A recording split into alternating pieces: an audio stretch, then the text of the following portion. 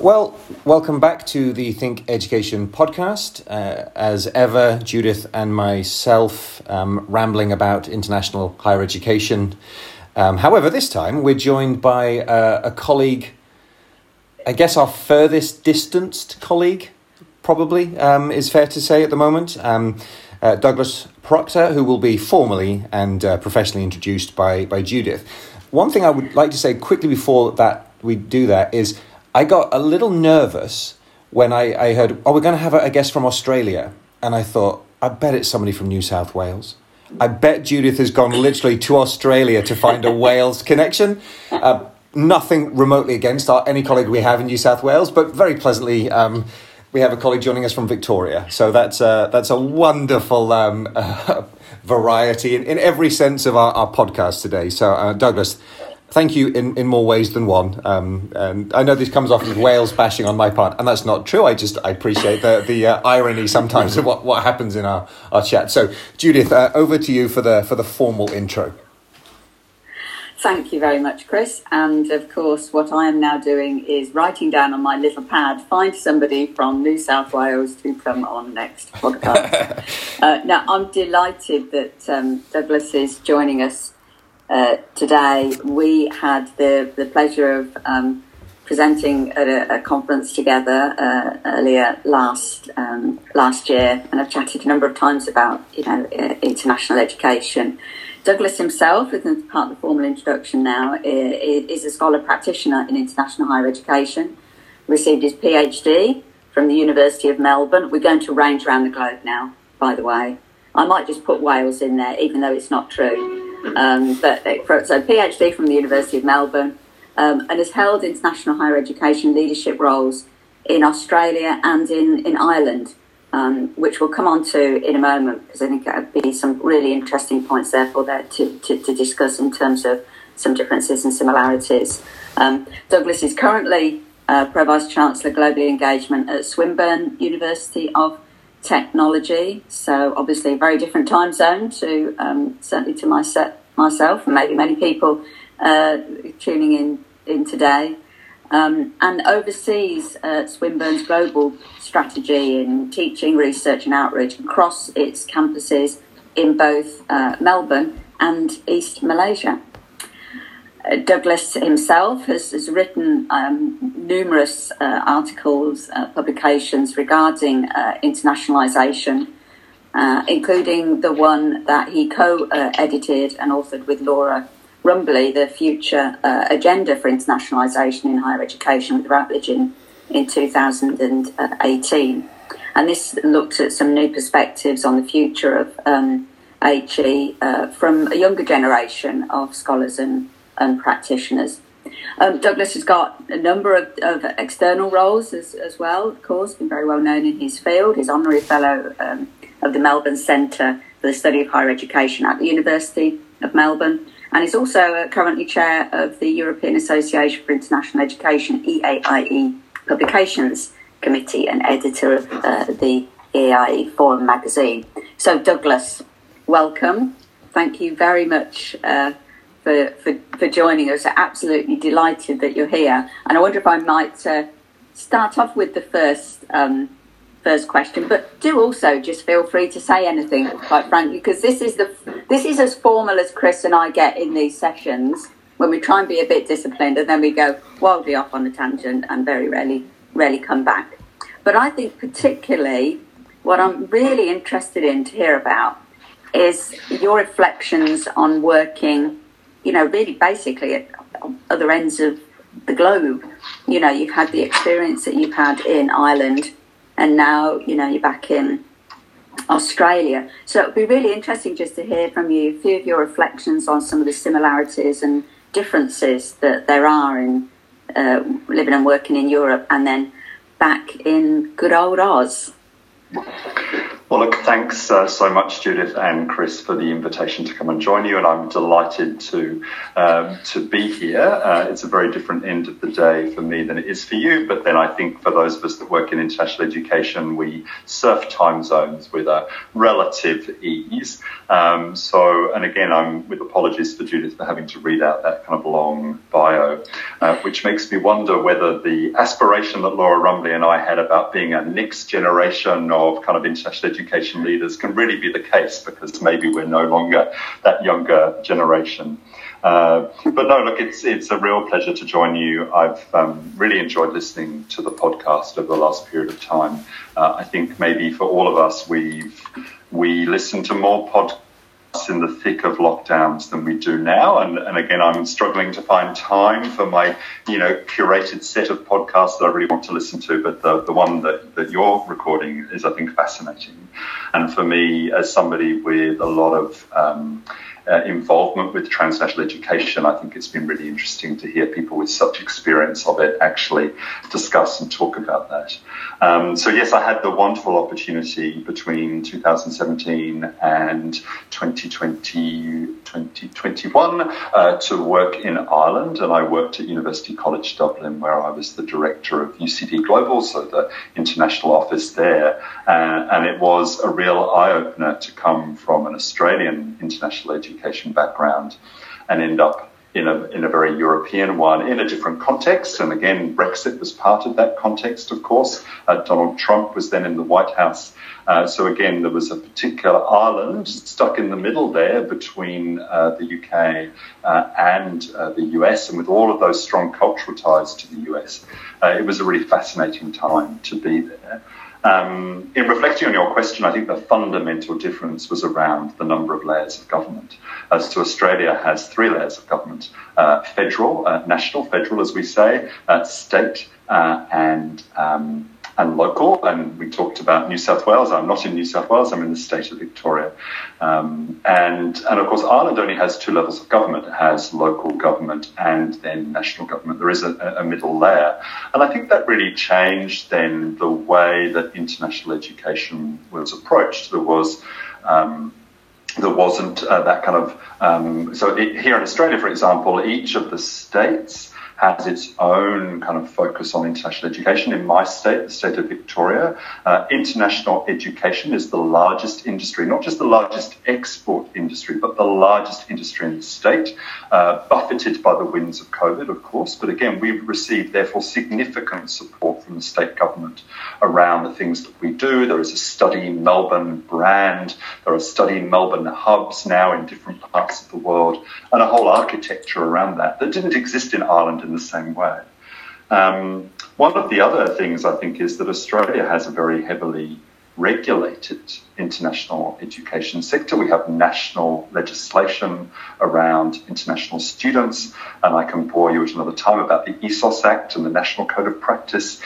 We have very strong migration settings as well. And these things, when I moved to Ireland, were not absent, but different, lived very differently, because there was not the same focus on them. And I think, in reflecting on the fundamental difference, in Australia, international education is perceived industry. And therefore, as an industry, and we talk about it as an industry, there is then lobbying of different groups to government and to different layers of government. And it's a complex industry, whereas I think in Ireland, international education was seen as a sector, not as an industry. And therefore, there wasn't the same architecture around it in relation to policy and the like. It was inherently more complex. The thing that I discovered in arriving in Ireland was the difference between an EU international student and a non-EU international student. No such distinction exists in Australia. And that was fascinating to me to see how the recruitment activity was all targeted towards non-EU students because they paid a higher fee, and yet so much of the mobility, the short-term mobility, was Erasmus focused and therefore focused on EU mobility. And so again, some of those kind of internal distortions in the system. So again, those are the key things that I kind of that I kind of really wanted to point to. It's been fascinating then coming back the other way, coming back to Australia, and I came back just before a lockdown, which is of course what happens, and then kind of getting back into this environment, which feels more rigid now in some way. Ireland was a bit more negotiable, but again, it's more rigid because of that industry focus and because of the scale of the operations.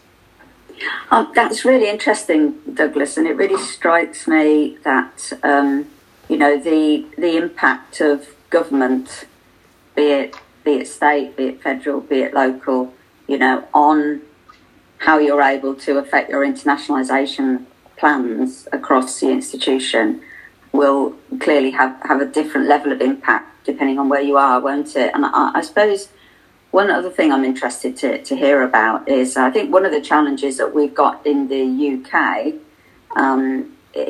not necessarily in Wales, but certainly in the UK more broadly, are the different attitudes within government towards internationalisation. We've got an international education strategy, we've got a champion in Sir Steve Smith, we've got clear targets for internationalisation. We're really now looking within that at raising the importance and level of TNE within that, for example. But at the same time then, there'll be other parts of the government, and maybe therefore there are parts of our government, I think, that do see it as an industry, that see the importance and the value of it, not just in terms of finances, but also the cultural value of it. But then there are other parts of government which only seem to focus on the challenges with regard to international students, for example. I mean, we've had a huge surge in the numbers of students coming from India and Nigeria due to the opening up of our graduate route, which, of course, you never closed down, I don't think. We certainly did for a period of time. Thought it was a good idea, realised it wasn't. It took us several years to, open it up again. But that with it has brought its challenges, not least from some of those countries. Students tend to bring their dependents with them as well, and so that has an impact on the community. And on the one hand, there's a positive impact, of course. They bring their families, they live somewhere, they work somewhere, they contribute to the economy significantly. But of course, they also need schooling and they need support. So I'm just finding it myself at the moment in looking at government attitudes, quite a difficult one, because it's almost sort of binary opinions that you'll get even in the same sentence. And interesting to hear about whether it's similar with yourself. So I think one of the fundamental differences between the UK and Ireland, putting those two together, and Australia, is that Australia is a migrant nation. I'm a migrant to this country. I was born in the UK, moved here in 1999. And so I think I'm going to maybe get the stat wrong, but 1 in 2 Australians has a parent born overseas or is born overseas themselves. So again, there is a different understanding here. I'm not saying that we have a beautifully kind of harmonious kind of, migration kind of settings and everything. But again, there is, everybody's got some heritage from somewhere else. And I think that changes the settings around some of the conversations that you might see in the UK. What is similar between the UK and Australia, I think, is a very clearly articulated set of interactions with government. So we have a ministerial council for international education, which involves ministers from all of the relevant ministries, so not just education, but from home affairs and from and foreign affairs and trade, and the various ministries that are involved. And I think the International Education Association of Australia, the IEAA, has been very successful over the last X number of years in actually ensuring that the conversation with government, the advocacy to governments in the plural, so federal and state, is effective. I think that was very different in Ireland. There just wasn't a conversation with other departments other than the Department of what was it called? Further and Higher Education, Science and Research. Now, there was a framework for that kind of high-level conversation, but it wasn't very effective. And again, it's a much smaller country, and again, it sounds like it is a cliche, but people in Ireland know each other. It's a small, saying to my children in moving back to Melbourne, I said, we're moving back to a city that is larger than the country that we've been living in. So there are under 5 million people in the Republic of Ireland, and there are more than 5 million people in the broader Melbourne broadly cast. So that necessarily changes things. So again, things happened in Ireland because you knew people and you were able to pick up the phone to people and they answer the phone. That doesn't happen in our larger countries in quite the same way, because we've got these stronger, more articulated frameworks about how people talk to each other. I mean, when the pandemic hit, the 7 universities in Ireland, the international directors of those universities met relatively frequently. And when the pandemic hit, we moved those meetings to be weekly. And we were very quickly talking directly to government about the pandemic responses that were relevant to international students. Now, I know that happened in other countries as well. But in Ireland, it happened in a much more fluid way than I think it probably happened in this country. In this country, the states got involved, different states closed borders at different times. So again, the national conversation was not held by international directors. Whereas in Ireland, because of the size of it, that national conversation about common policy responses was directly informed by the universities themselves. So do you think, thinking on that note then, Douglas, about the sort of sheer size and scale of where you're living, where you are now in Victoria and in Melbourne, and thinking of where you were in Ireland, does it in some way therefore make it seem in Australia sort of less international, almost that, when you're somewhere like Ireland, it's a little bit like, I guess, Wales in many ways actually. Sorry, Chris, stop shaking your head. But we're proud of being in Wales. We love being in Wales, and we've got our little flags, and it's very important to us. And being Welsh is very important to people who live there. But actually, you've got to interact with other people, and you've got to interact, globally, because you're small, and you can't. You've got to collaborate more in many ways. And it often just strikes me with somewhere, and I often think this, interestingly, about the United States, but I don't often think it about Australia, that it might make it more insular in some ways, just because it is so large, and even just to talk to people in another state seems like talking to somebody in another country. Well, and that's right, so large and so far removed from the rest of the world. So, there's very famous kind of, reflection on the tyranny of distance and the fact that actually it can be very hard in Australia to feel that connection with the rest of the world, despite the irony that so many of us are from there. What I think was so fascinating in Ireland was that so many people connections in the US because of the Irish diaspora. And I was fascinated recently with Joe Biden's visit to the island of Ireland, and he went to the north and he came then also to the Republic. And I know there was quite a kerfuffle in the UK press about how much time Joe Biden had spent, but those connections are so tangible. Every Irish person that I met had relatives in the US.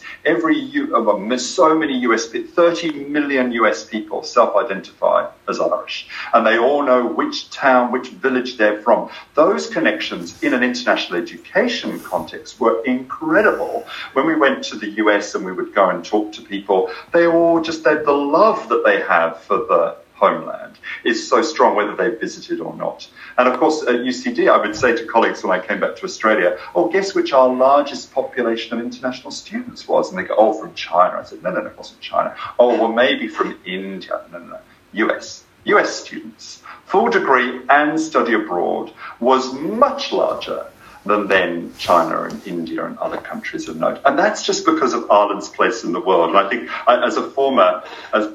I am still a UK citizen, but I hold an Australian passport as well. I do find it quite fascinating then to watch the English, I will say English maybe rather than British, response to Ireland and its connection with the US. But again, Ireland's less than 5 million people, and there are 30 million US citizens that self-identify as Irish. And they'll tell you, I'm Irish. I mean, that's something that is very hard for us to understand, I think, in a UK kind of context. Chris? Yeah, no, it's funny. When Judith asked the last question about whether, perhaps Australia was in a sense less international because of the size or the as you say, the isolation. It made me reflect on Dubai, where I live and work, and Dubai in particular, as part of the UAE, is obviously heralded as being very, very international. I mean, 90-something% of us are from somewhere else other than here. So it's a very, very diverse place. But in the same way, we don't often think of it as being international. We just think of it as being normal. You know, in a sense, so my 7-year-old daughter is in class in school. Nobody else looks like her. And very few people look like anybody else, right? It's just a multicultural, multi-diverse, population. And I was trying to work out how I was framing my understanding of what you'd said and what Judith had said regarding Australia, where, as you say, that statistic about the parents and the identity and the migrant nation, and the fact that, you've institutionalized internationalization to the point where it is, I mean, isn't it sort of second to mining as the national industry? I mean, it's a massive area within the country, and I was wondering how international students see themselves within that, because we've talked about this in the past, about that sense of identity, right? And obviously we've all got experience at branch campuses, and all of us in this meeting conversation, not everybody listening, but we've got experience at branch campuses and what that means, and where you're from and what you're studying and what that means. And I was just curious, if all those Americans coming from America into Ireland are effectively like Biden going home in a sense, right? What that feels like for an international student within a sector that is so big like Australia, and yet, as you said, so far away. It's not far away from Asia in the sense, right? It's a 7-8 hour flight, but I mean, it's a far away from, say, the European conversation. Well, one of the things that I think is fascinating here is when we receive visitors to our campus and they walk around, and they might often say, "Oh, you have so many Asian students," for example. And I'm always very quick to point out, well, don't just assume that the Asian face that you're looking at is an international student, because actually the makeup of our community is incredibly diverse. And therefore you cannot, in an Australian context, look at somebody who looks as though they're from somewhere else and think they must be an international student. You cannot make that assumption whatsoever. Now, this leads to all sorts of dilemmas with pedagogy. We have, recent migrants to Australia who are domestic students, and then maybe their English isn't as good, and then academics think that maybe there must be an international student who didn't get the right IELTS. So, I mean, all of these little things around the corners. But what it means is, I think, coming back to your question, Chris, is that when you're an international student on one of our campuses, is that you see faces that look like you, and you meet people who are like you and who appreciate the same things that you do, whether it's the food or whatever. Again, if you were to come to Swinburne's campus in Melbourne, the strip of shop near us, you can get every single Asian food type under the sun. So again, if you're not going to find wanting if you've just arrived from Vietnam or from Malaysia or from China or from somewhere else. So on the one hand, that's at a surface level, I suppose, isn't it? There's that kind of feeling of being kind of part of here. What I think is maybe more compelling is to think about just how embedded that industry is within the national understanding of who we are. Mining is embedded in our thinking. It's what we do. We dig stuff up at the ground and we sell it. But when the borders closed with COVID, the federal government at the time, which was the government of the right, did not give any financial support to the universities, even though it knew that the international student revenue that was brought in by the international students was fundamental to the running of those universities. So what's happened in this country through COVID was massive downsizing and large layoffs. Because in the end, the international students didn't come. Our borders were closed. We had to teach them remotely. Not as many signed up. And that is still being felt. Now, we have a new government now, a government of the left, different kind of conversation with that government already. But this tells me, and again, I was outside of Australia at this time when this was happening, but it tells me that our public understanding of international education as a valuable sector is not there in the way that it is with tourism or mining or the other kind of sectors. Because again, who came to the support of the universities during COVID when they were having to lay off staff? Not many. I remember coming back to Australia from Ireland and talking about this terrible thing and the borders being closed, and somebody said to me, but all these foreigners are bringing in disease. Now, again, very kind of informed view, but that was what was happening here. The borders were closed to keep the disease out. So again, even though we're this very multicultural society and everybody comes from somewhere else and everybody has a dual identity, we're all Australian, those of us that have lived here for a while, and we all come from somewhere else as well. We all have another identity. I don't think there's a really deep embedded value of international education in the work that we do. And I think that's part of my responsibility to our sector, I'll use the word sector rather than industry, is to be the advocate for what we do, not only for the money that it brings in, the jobs that it creates, and but for the transformational thing that we're doing for our international students coming in, but also for our domestic students that we're sending out. And I think as universities that the Australian media tends to look at this as only as a financial thing. It's about money. And I can't put my hand on my heart and say it's not about money. But actually, there's this whole other thing that we're trying to do as well. We're trying to do the best research in the world, which means working with other people in other countries. We're trying to, change the life course of young people by giving them an understanding and a global outlet that they wouldn't otherwise have. And again, those softer arguments sometimes I think get a bit lost. So. I was going to ask you actually then, and you sort of started to answer it there, Douglas, about, often in the community there will be a certain perception of the universities that are either in their locality or more broadly, won't there? And I guess, it's the responsibility of the university and then universities more broadly to be able to be communicating to the local community, but the national community as well, the worth of the institution, and the importance to those people that live on its doorstep, as well as those that are impacted more broadly. And as you say, we've just come through the biggest global health crisis that one hopes we will ever live through. But the only reason we are now able to fly to places again, to leave one country and go into another country, is because of the collaboration that brought forward, vaccines and things that made sure that wasn't any one individual that did that. It was something that was a truly collaborative global effort, wasn't it? So you've got something massive like that people, but if you've got a university very often on your doorstep, I don't know whether and how this is dealt with so much in Australia. But, how we make sure that we're communicating to the people in the locality, not that the university is their university, is part of their environment.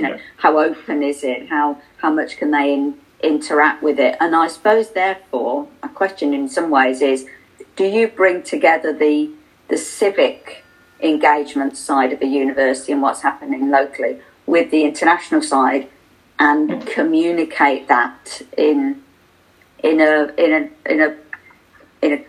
city such as Melbourne? Yeah. Well, it's a really good question, Judith, because that term civic engagement is one that I see used a lot in the UK, but it's not a term that we directly use here. We maybe talk about community engagement, so we don't use the same terminology. I think my general feeling is that we don't do this as well as we could do in relation to the international programs that we run. And I think that's something that I've been trying to do in my various roles over in different institutions, is to try and ensure that when we talk to our community, we talk about all of the international things we do as well, because they're of relevance to who we are as an institution. And I think I don't think we tend to do that very well. It was funny, working at University College Dublin in Ireland, so UCD hosts the National Virus Reference Laboratory for Ireland and has done for a long time. So when COVID hit, it was pretty hot on our campus because the person who was the head of that virus reference laboratory was immediately on the National COVID Task Force. And again, so there was that real sense of, well, our university is bringing the academic expertise to this problem that is in our community. And I think that translation, and again, and doing so within an international kind of context, and of course the National Virus Reference Laboratory was working with other counterparts in other countries, so there was this reference to this international collaboration. I don't know that we highlight our international connections sufficiently in our local communities here. Our state government certainly is looking to do that because they have a real interest in this, our federal government as well. But at local government level, I don't think that's the core of the conversation that we have with them.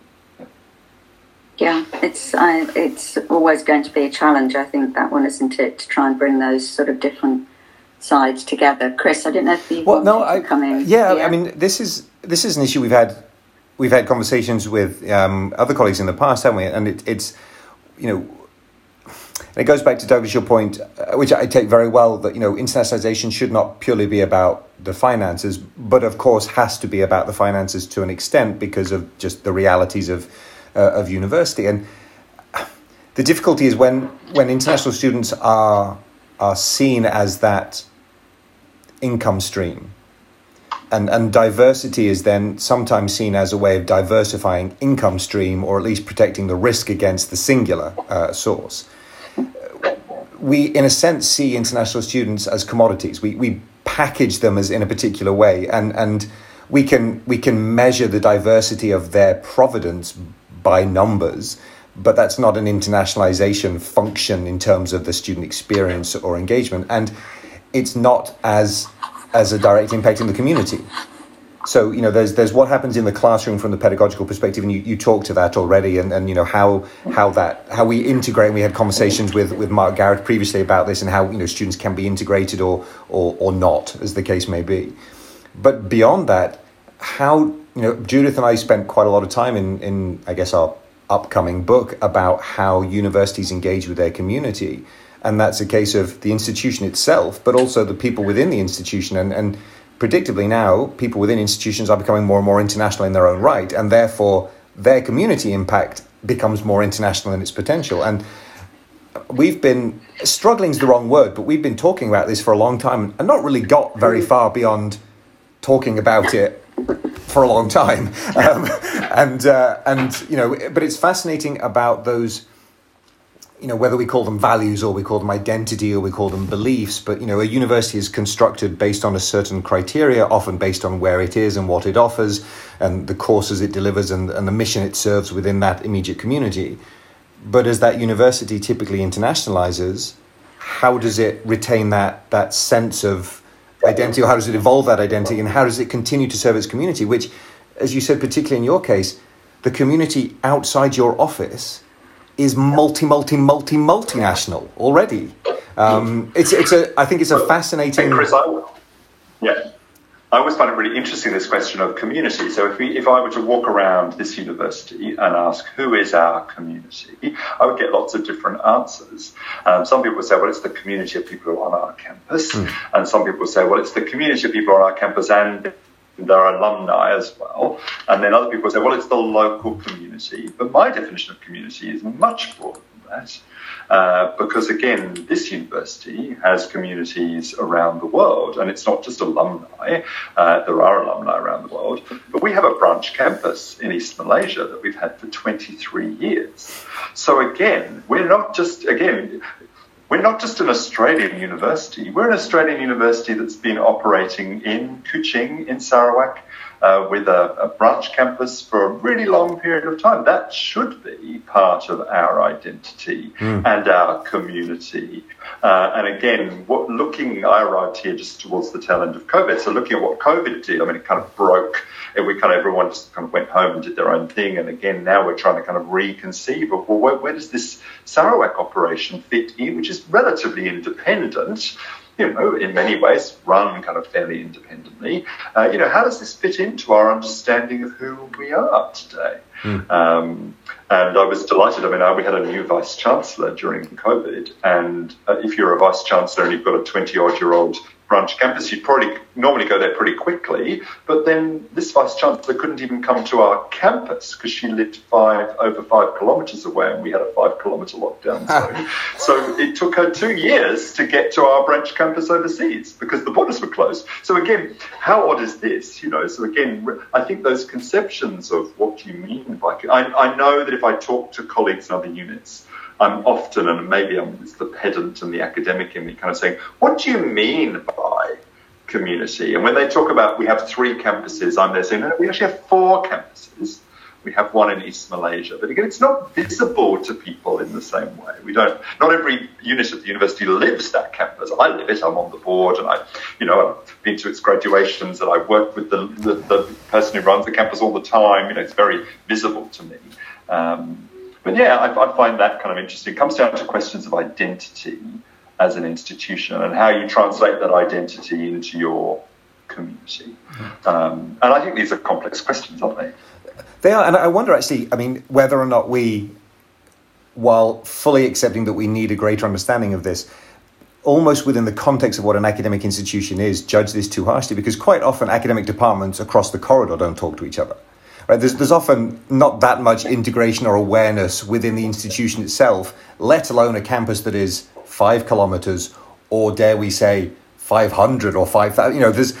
I think there's sometimes less integrative identity, and possibly if we talk to different people within a university, what's your sense of your institution's identity? We'd get very, very different answers depending on who we spoke to, and as you say, that's what makes it such a complex. And we sort of paper over it with big words like community and the sort of catch-all that means whatever or nothing, depending on the context. Good. So we've got no further to understanding, but hey, that was a really interesting reflection. So appreciate that. Yes. So what we've got now is somebody else to join us in having that conversation about actually not knowing where we're going with it. You mentioned about your branch campus, Douglas, and I was going to ask you about that and your thoughts just more broadly on branch campuses or international campuses or overseas campuses or whatever we're meant to call them. These days, terms go in and out of fashion more than clothing does, don't they? But they come back, and I'm wondering whether I felt myself prior to COVID that probably the day of the branch campus or the day of establishing a bricks and mortar separate campus for a university seemed to be on the wane somewhat. There were a huge number of developments over many years, weren't there? And Chris, has been and is and part of those, and has been part of those himself for a long time. But I felt they were waning somewhat, and then it seemed to be that as a result of the kind of way in which we had to operate within COVID and having bases overseas and having those, even at its most basic and prosaic level like that, seem to raise their profile and importance more. Do you think that? Do you think that probably the branch campus, in terms of developing new ones, not about obviously changing ones that people have got, but the thought of, oh goodness me, shall we establish a campus overseas, seemed to be something that was on the decline, but seems to be coming back again? So my sense is that there is still a lot of appetite for transnational education, but I don't, certainly in Australia, but I don't think it's in the branch campus space, the bricks and mortar branch campus space. And again, Australia went through a whole period of conflation of its TNE when our regulatory body at the time, the Australian Universities Quality Agency, started to do audits of internationalisation with a mandatory topic on internationalisation. It was interesting to see a number of universities kind of remove their focus on TNE and actually just start to move in a different direction. Now, again, not everybody did, and there are some, our regulatory body is now called TEQSA, the Tertiary Education Quality and Standards Agency, and there are many of us still that operate TNE in a very highly regulated environment, either in branch campus style or in non-branch campus style. So, Swinburne has TNE, so non-branch campus TNE in Vietnam, West Malaysia, Sri Lanka, other places. We have as many students enrolled in those other forms of TNE collectively as we do on our branch campuses, 23 years old. So again, I think we see those as being complementary. We're, of course, all keeping a very eagle eye on India and what is happening in India. I was just going to ask you about that. And again, there are a couple of Australian universities that have taken up a very early opportunity to establish a presence, I would say a campus in Gift City in Gujarat, and we're all watching that very closely, of course we are. Are those going to be large bricks and mortar things? I don't necessarily know that they are, but I'm not close enough to them to be able to say that. So I answer your question, Judith. I think that bird has probably flown. You know, if you look at, RMIT has its Vietnam campus. Swinburne has a large TNE partnership in Vietnam, but not a campus. RMIT Vietnam is 22 years old. Swinburne Sarawak is 23 years old. They're long-standing things that have been built and nurtured and fostered over a long period of time, and a complex. Sarawak is not just teaching. It is teaching, and it's research, and it's research training, and it's industry engagement. It's all of those things. Of course it is. And of course, the exciting thing for us is that then with Indonesia deciding to move its capital from Jakarta to a new site in East Kalimantan, well, that's just across the jungle from Kuching, which is where our Sarawak campus is. Now, you can't get through that jungle very easily at the moment. But, again, keeping our eye on the kind of regional kind of politics and what's going on, we think it's actually a good time to have a branch campus in East Malaysia, and then to be nurturing that again. But we're certainly not looking to establish another campus like that. Just a couple of extra points then on this one, because I'm always interested in talking to people that have got long established branch campuses, because I think when they were first created, one of the benefits people would say would be the opportunity to enhance student mobility, for example, that it would give an opportunity for the students registered at the home campus, or however you might term it, and go and visit that campus. So that was one advantage, and then another advantage was that people would say, well, if we have a branch campus in country X, then obviously we've got students going to that from that country and beyond. But that will raise our profile within that region, and therefore then probably we'll see more students coming from that region back to the home campus. Thinking about both of those and thinking about Sarawak, has that happened? Is there mobility between campuses, and indeed have you found more students therefore then from that locality coming to Melbourne just because your profile has increased? The short-term mobility thing was really very dynamic pre-COVID. So we had good flows of short-term mobile students, both from Melbourne going to Sarawak for short periods of time, and then the other way around. We've really only been running our outbound mobility program since the middle of last year, and flights are expensive, and so again that we're still building that program again and literally I was talking today to my mobility director about what types of incentives we put in place to get students to go back to Sarawak, and we are able to draw on a certain amount of government funding. We have some government funding for mobility within the Indo-Pacific. It's not the Erasmus scheme, but it's a regional mobility scheme. So again, there are ways and means of doing that. In terms of that campus and how it then supports our broader positioning, I think it does. I think it's complex. So again, the campus that we have in Sarawak is attracting students not only from Malaysia but also from other parts of the world. We need to coordinate the messaging around that recruitment, because we don't want to have lots of people recruiting in the same markets, some to come to Melbourne and some to go to Sarawak, and maybe some to go to our other TNE sites. And again, they all have slightly different value propositions. They're all Swinburne degrees. They're all at different price points, of course, and so again, but that's fine. And we've been doing a body of work to try and ensure that we can actually say one Swinburne, but lots of different opportunities, and actually say, well, if you maybe want to study a Swinburne degree, but you can't afford to come to Australia, then actually we have an opportunity at a different price point in a cheaper place, but it's still the same Swinburne degree. Now, again, if you want to get post-study work rights in Australia, you need to come and study here, and then that's a different price point again. So I think, that's a complexity in our recruitment landscape.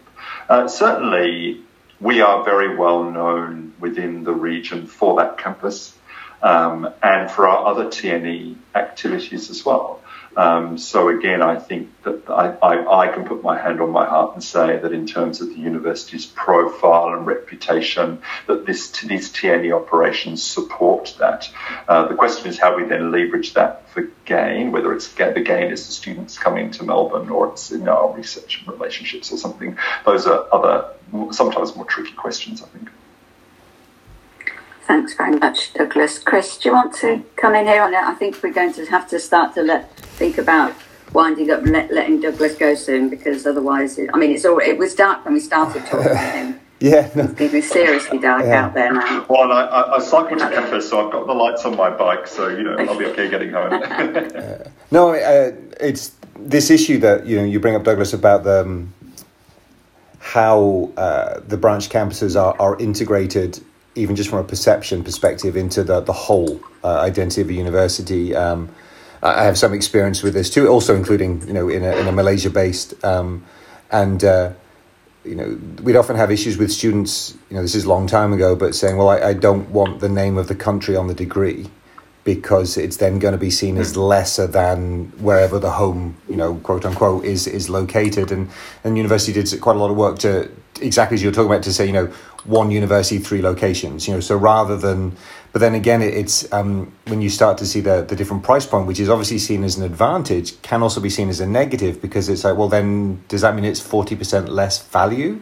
If it's just because it's cheaper, how does that alter the perceptions? And I think it comes down to a lot about the communication, right? And how we explain and situate these different entities within their location, but within the whole. And I mean, obviously that cuts across teacher training and curriculum and quality assurance and, every sort of aspect we possibly have. But it's so fundamental to how we need to develop internationalization that, you can be wherever you are and study with opportunity, right? Well, and I think about the push on our campuses to decolonize the curriculum, which, is stronger in some corners of campus than it is in others. And you think about the relatively colonial models that we have employed as universities to establish these campuses abroad, or the TNE sites, or the in-country offices. It's not only in teaching, it can be in our admin operations as well. And I've been quite critical in my kind of writing and presentations about whether we're actually,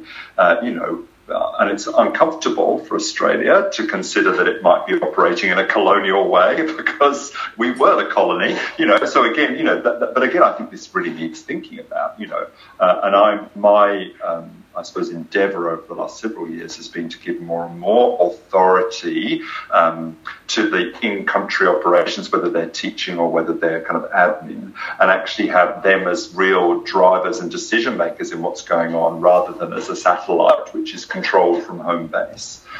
Because again, I'm on the board of Swinburne Sarawak, but I do not claim to know every single thing about Malaysian government policy and about then the state of Sarawak and its own particular place in the constitution of Malaysia. And again, I'm not an expert in these things, and so it's not a command and control. I think in that kind of a sense, it's really around a collaboration with another entity. So the branch campus that we run is actually a partnership with the state government of Sarawak. So the premier of the state is then the pro-chancellor and the chair of the council, and so again, it's a very intimate relationship with the state government in Malaysia, and that's been a wonderful thing for us. And again, I hope that we have learnt as much from it as they have. I hope that it's rubbed off in both ways. And that's often the key, isn't it? How do we translate it back to the other campus? Yeah, exactly. Sorry, Judy, I didn't mean to cut in front of you. No, well, I was just going to also now then ask Douglas a final question, but it also relates to the title of your previous book, Douglas, The Future Agenda for Internationalisation, which, of course, because it came out in 2018, was pre-COVID. Where now do you think, for the future of internationalisation in higher education, where are we going now? What might happen in this intervening few years? That's such a wonderful question to answer with the clock ticking on our interview, because that could go for a long time. I suppose I'm going to answer that in half a way. I don't use the word internationalisation in my professional work.